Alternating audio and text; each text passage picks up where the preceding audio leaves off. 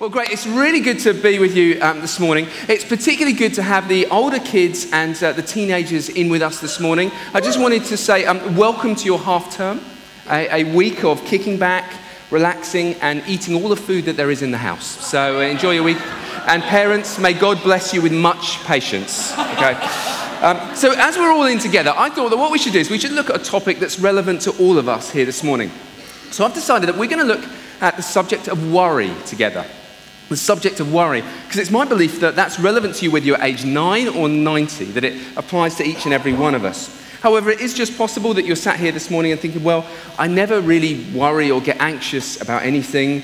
I'm always relaxed. I'm doing okay, thank you very much. Well, sorry to break the news to you, but the false belief that everything is fine is actually a psychological condition known as denial. So just so that you have a psychological condition and you really should be quite worried about that. So the talk now does apply to you. So, you're welcome. All right. So we're going to be looking at the subject of worry. And the truth is, of course, everybody worries about something or someone. So what I want to do is I want to start out by looking at the problem of worry and then move on to look at something of the solution to worry.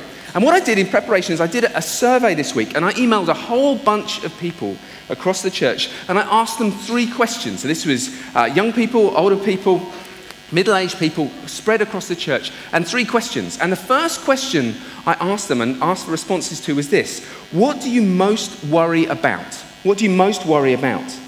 Now, I have to say that in amongst the answers, in the answer to the question in the survey of what do you most worry about, somebody wrote answering surveys, which wasn't terribly helpful, but everybody else came up with useful answers. But what was really interesting is there were some quite stark differences between the responses that young people gave and the responses that adults gave. And in a moment, we're going to take a look at those together. So here's my suggestion. Why don't you turn to the person next to you and try and come up with what the answers do you think to this question of what do you most worry about? Have a very quick conversation. Person next to you, what do you think people most worry about? Kids, let your parents know what you think too.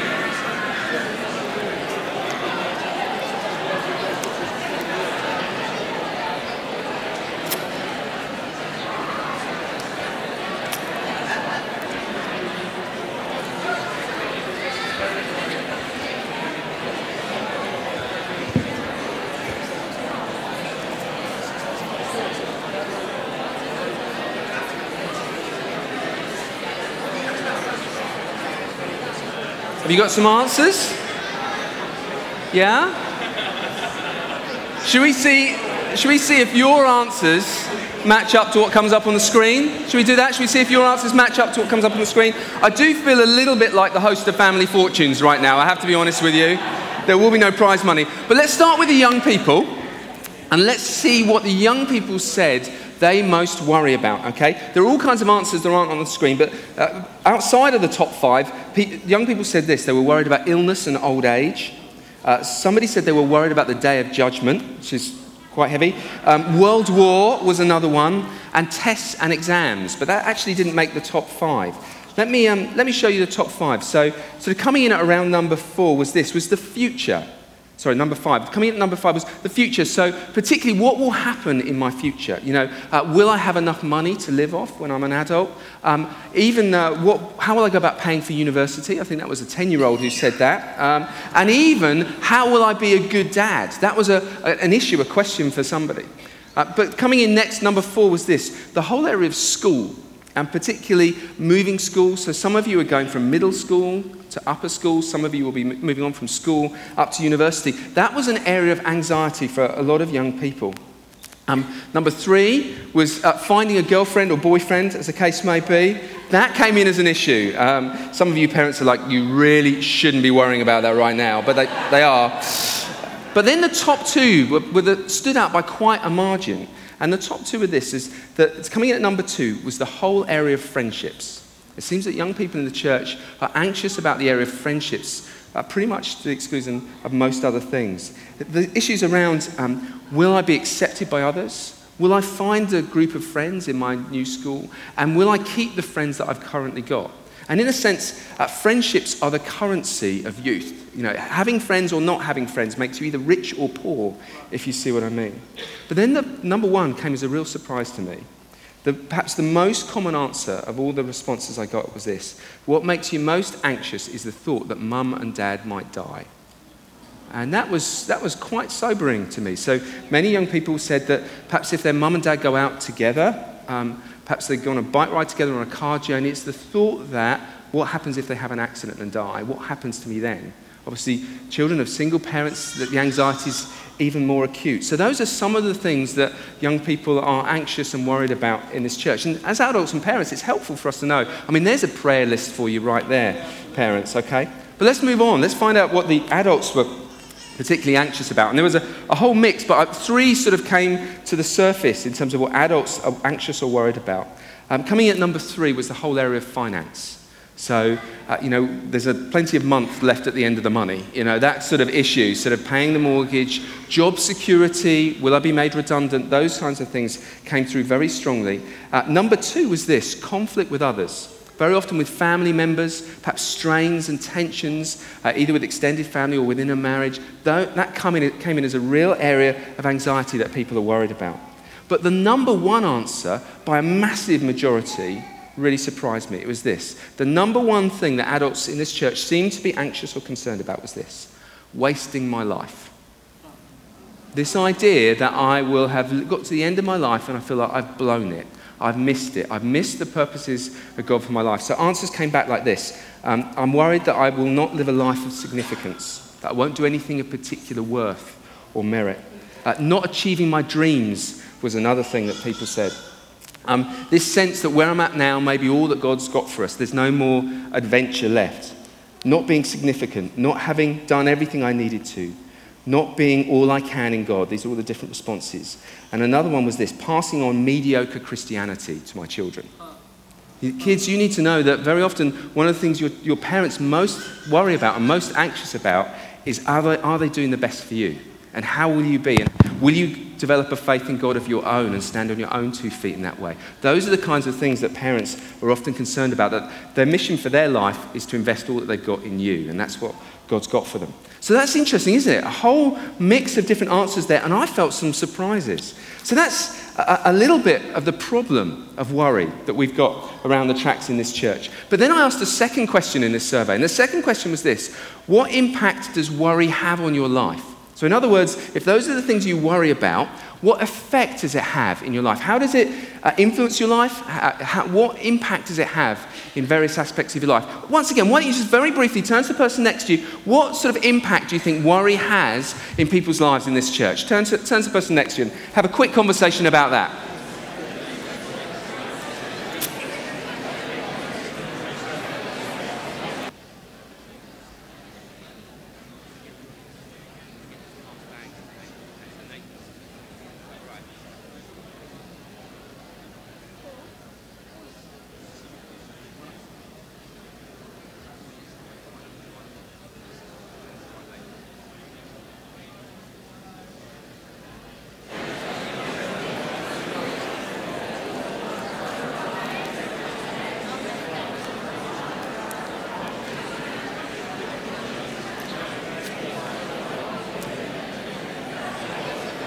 Okay.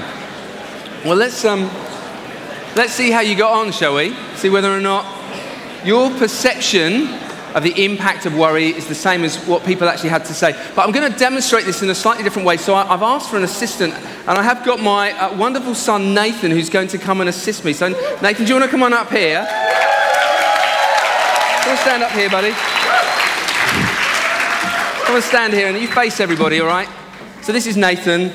He's a snappy dresser, as you can see. So stand just there, buddy. That would be great. So what we're going to do is, there were a whole host of different answers, and we're going to reflect on Nathan some of the different answers that people had and gave. And I've got my wonderful, lovely assistant, Emma, to help me with this. So Emma, take the cloth this way. That'd be great. Okay. So what I'm going to do is visually demonstrate the impact of worry that people had in their different lives, okay? So the first thing that people said, the impact of worry in their lives was this, is that it robs them of joy. that it takes joy away in their lives. And if you like, that has an impact. You want to find that's it, find the right bag, that's it, darling. So it robs them of joy. Bear with us, this could take some time. It's one of the suitcases, I think. Great, there you go. It's always the last one, isn't it? Okay, so that's the first one. So Nathan, I want you to hold that in one hand, if you would. So if you like, the being robbed of joy is what we carry around with us, that sense of heaviness that weighs us down, all right? So that was the first thing. The next thing was that people were very honest, and they said, when I get anxious, I start to eat too much. Yeah. Now, I'm sure that's not you. It's probably just the person next to you, all right? But you want to hang that over your shoulder here like this. So this is another burden that people carry. Put that over your shoulder like that, all right? Okay? So they eat too much, okay? The next one is this. Feel free not to point at others, okay, on that one. That's not going to help us. The next thing that parents said was this. It stops me doing new things. So if I'm anxious about my life right now, it stops me attempting new things. And that will be another burden that they carry. Starting to feel heavy yet, Nathan? It's a test of your strength, buddy, okay? And then even, this one really was sobering for me, some of the responses are this. When I get so anxious, I struggle to even breathe. Like I get this shortness of breath. And that's a big burden to carry. Do you want to put that one over your other arm there? So that's particularly what the adults said. Let me tell you what the children said. The children said this. You're doing well, bud. The children said this. The children said, I lose sleep when I get anxious. So the children in this church who struggle to sleep, maybe because of exam pressure or when they get anxious about different things. And then this one they said, I feel like crying, is what they said. I guess, you're doing well, right? I guess as we look at this, my question to you would be is, what baggage are you carrying? These are just a few of the answers. Many of us would sign up to each and every one of these responses. And my suggestion to you is that you are carrying unnecessary burdens and baggage of anxiety that God never intended you to carry. And it weighs you down. How does it make you feel, Nathan? Heavy. Heavy. Many of us struggle through life on a day-to-day basis because we are burdened down like this. I think we should let you put those down now, don't you? Let's give Nathan a round of applause.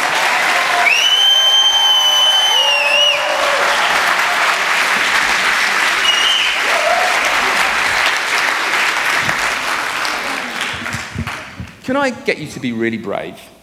Can you turn to the person next to you and tell them what's the baggage that you're particularly carrying at the moment? Maybe it's over finances, GCSEs, house move, marriage. Be as brave as you can and tell the person next to you what the baggage is you're carrying.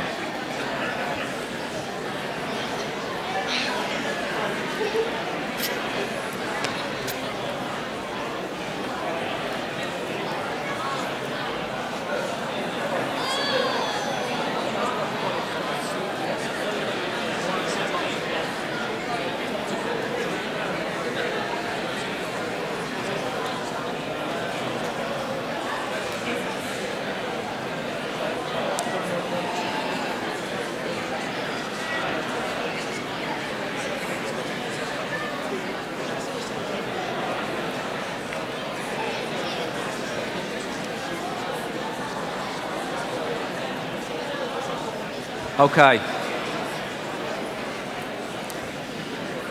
Just stick a hand in the air if you realise there's some baggage you're carrying. I'm going to put both hands in the air. Pretty much everybody in the room,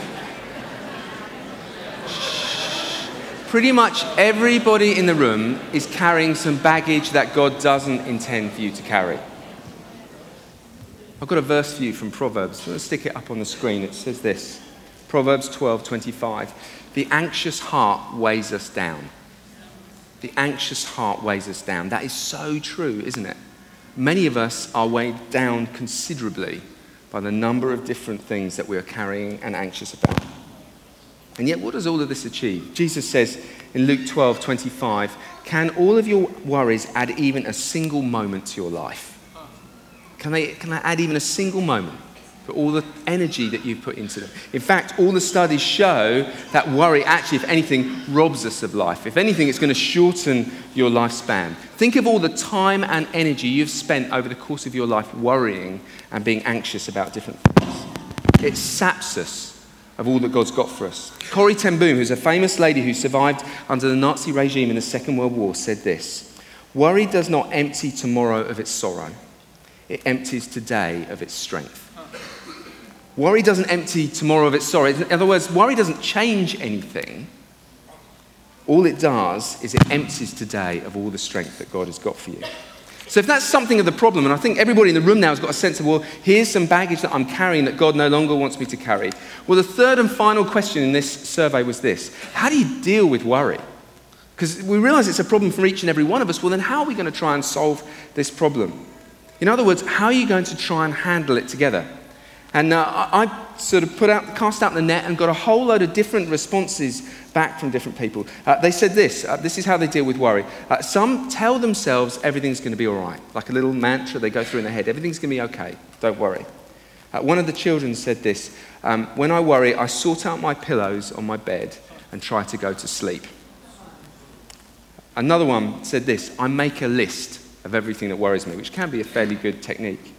But the number one way that both children and adults tried to deal with worry was simply this: trying not to think about it. That was the number one way. That was adults and young people together. Try not to think about it. In other words, we cope by just trying to block it out, by just pretending that it's not there. Except that there's a problem with that means of handling worry. Let me try and illustrate what I mean. The problem is with trying to block out worries that the problems don't actually go away. We may try to distract ourselves, but the problems will still remain. So let me try and illustrate. At this point, I'm going to call upon Mark and Iona Adams, who are going to come and help me. So can we welcome them up the front? They're going to come and help me.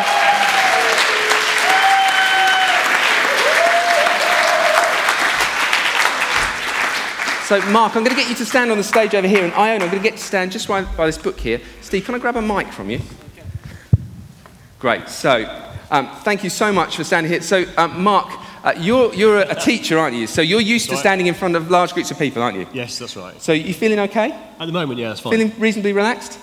Yeah, as time goes by, I'm getting a bit more nervous. Okay. Well, so you're relaxed right now, and we'll see what happens. So, Iona, let me just change the situation here for you. So this is your dad over here, isn't it? Yes? Yeah. And you love him? Yes. Okay. But also you like to have some fun with Dad as well, don't you? Yeah. Okay, let's see if we can have some fun with Dad. All right. I'm going to change the scenario a bit of it. So Mark looks quite relaxed and feels quite relaxed right now. But now I'm just going to ever so slightly tweak the scenario. And Iona, I'd love to give this to you. Now, Iona, you could do whatever you want to with this Super Soaker. Where are you going to point it? Are you going to point it just generally out in the crowd? No. Yeah, okay, you are. You come back to Dad. Okay, you're going to point it to Dad. So I'd just like to use this little scenario as an illustration. So Mark is stood here. He felt quite relaxed. But now a situation has occurred that is causing him a little bit of anxiety, okay? And what most of us would do at this point, if we were honest, this is the answer we gave. Instead of facing the issue and the problem, we would turn 180 and look the other way. My point is this, though. Mark is trying to block out Iona's presence and the very presence of the Super Soaker simply by looking away. But by turning away, it doesn't actually change the situation. There's still a gun pointed at him. Many of us try and block out the things that trouble us, but it doesn't change a thing. We may try to block it out in a multitude of different ways. I love it when they ad-lib. It just creates that other dynamic. We may try to block it out. We may even try and run away from the problem as being illustrated. But it doesn't actually change a thing. My question to you would be, what do you use to try and block it out? To turn away from the things that are making you anxious? Is it that you turn on a movie? Is it that you go shopping for shoes? Is it that you open a tub of Häagen-Dazs ice cream? What is it for you? Many of us are trying to deal with anxiety by distracting ourselves. What do you do to distract yourself? Because the sad reality is, though, if you're just trying to distract yourself, it only brings you temporary relief. It doesn't deal with the source of the problem. Because when the movie finishes, when you come back from the shopping trip, when you have finished the whole tub of Haagen-Dazs ice cream, the problem is still there. And if anything, you feel worse about yourself at the bottom of it. You see, I think what we need is not just temporary relief, but we need a permanence of reassurance in our lives. So how do we really solve this problem? Not just by trying to block it out and pretend it's not there. How do we really deal with it? Let me give you 3 very simple steps as we close. Number 1 is this, is we face up to it. To deal with anxiety and worry, we need to look head on at the problem. So I'm going to get Mark to look at the super soaker that is threatening him, okay? And we need to face up to what is actually going on. Psalm 51, David says this, he says, "Surely, God, you desire truth in the inmost parts." In other words, God wants you to be honest about the problems and difficulties that you face. Honest with him, but honest with yourself. Honest about your sins, honest about your anxieties, everything. God doesn't want you to pretend any longer or try and block things out. So that's the first thing. We face up to it. We turn back around and say, look, this is the problem that is troubling me, and I can't put it off any longer. I have to face up to it. The next step is this, though, is to find truth. Face up and find truth. What we have to do is we have to trace our worry back until we get to a truth that God promises that helps us in our situation. If you like, we dig down beneath all the shifting sands till we get to bedrock that we can actually build our lives upon. So you can trace it back and look at the worst case scenario. Many of us don't want to think about the worst that might happen, but look at the worst case scenario. So let's take Mark's situation, for instance, here. He's stood there, and on the face of it, he might be a little bit worried about being shot by his daughter, all right, and therefore getting wet. However, that might not be the end of it. You know, getting wet might be fairly bad. But the other thing to point out is that Mark is surrounded by electrical cables down here. You know, I don't want to trouble you at all, but the reality is, you know, if he treads wrong and she soaked him, there is the possibility of getting electrocuted. Okay? Well, what's the worst part about getting electrocuted? Well, the worst part about getting electrocuted is you might actually die. Okay? So we're looking at the very worst scenario here. His wife is looking a little concerned at this point. I think it will be all right. We have insurance, don't worry. That's the worst possible scenario. So what you do is you trace it back and you get to the worst possible scenario. And the worst possible scenario in this case is that Mark potentially might die. So his difficulty is this, is that actually the bottom line, he could have a fear of death. Now, I admit it's slightly unlikely, but it's possible, all right? So Mark, I'm going to give you this burden to carry, fear of death. What we discover is when you trace back your worries, you find core fears that are at the root of them. So find the core fear for your worry. So it might be something like this. It might be a core fear of being abandoned. So children who worry that parents are going to go out for the night and might die, it's that fear of abandonment that God really wants to speak into. Or frightened of death, or frightened of not having enough. And what you discover is that for each and every one of our core fears, God himself gives us a promise that matches our very worst fear. Because otherwise what we do is we spend our lives in wishful thinking rather than in hope. We wish that those things don't happen rather than putting our hope in God. And once you realize that, then you realize that God has got a truth that relates to my circumstance. So what I'm going to do is I'm going to offer Mark this. This is a get out of death free card. It's a lot like a credit card, except the bill has already been paid. Wow. Jesus has settled the account. And I'm going to pass it to him, and it's got 2 verses written on it. One is Romans 8:31, and the other is 2 Corinthians 5, that chapter. And what these verses say, Romans 8 says this, "And I'm convinced that nothing can ever separate us from God's love, neither death nor life." So what's the promise you get to if you're frightened of dying and that whole thing? Well, it's the promise that nothing will separate you. Ultimately, our fear of death tends to be this fear of abandonment. But did you know, even in the moment of death, God is with you? And 2 Corinthians 5 says this, it's one day our bodies will wear out and we will die. It'll be like a tent that just disintegrates. But we will one morning unzip this raggedy old tent and discover that we're in a mansion. That God has an eternal dwelling for us instead of a temporary tent. Which brings us to the third step. We've faced up to what's going on. He's found some truth from Scripture that can be bedrock to his life. Brings us to the third step, which is this. Throw away worry. Once you realise that God promises it will all be okay, you're then left with a choice.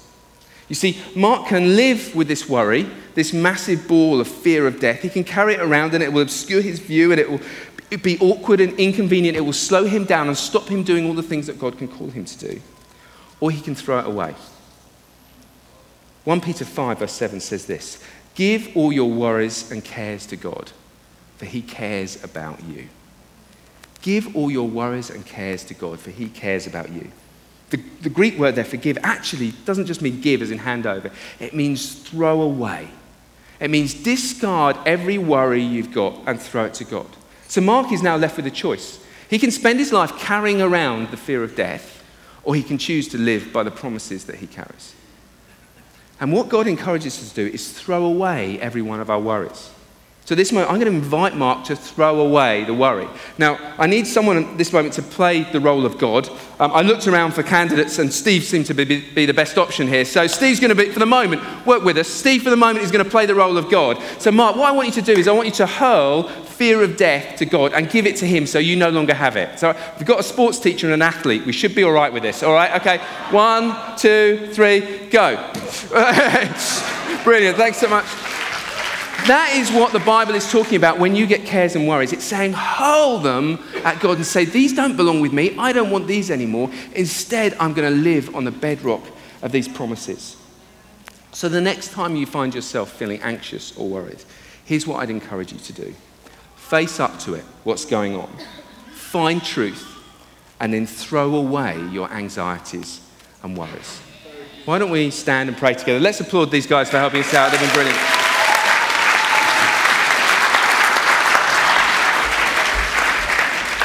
Why don't you stand with me? We're going to pray together. These are kind of silly little illustrations, but there are deep spiritual truths behind them. My prayer is that God will begin to connect with your hearts now. I wonder perhaps if John and the band can make their way back. Perhaps you want to just close your eyes and focus in on the Lord together with me. What I'd like you to do is in your heart, I'd love you just to name the worries that you carry.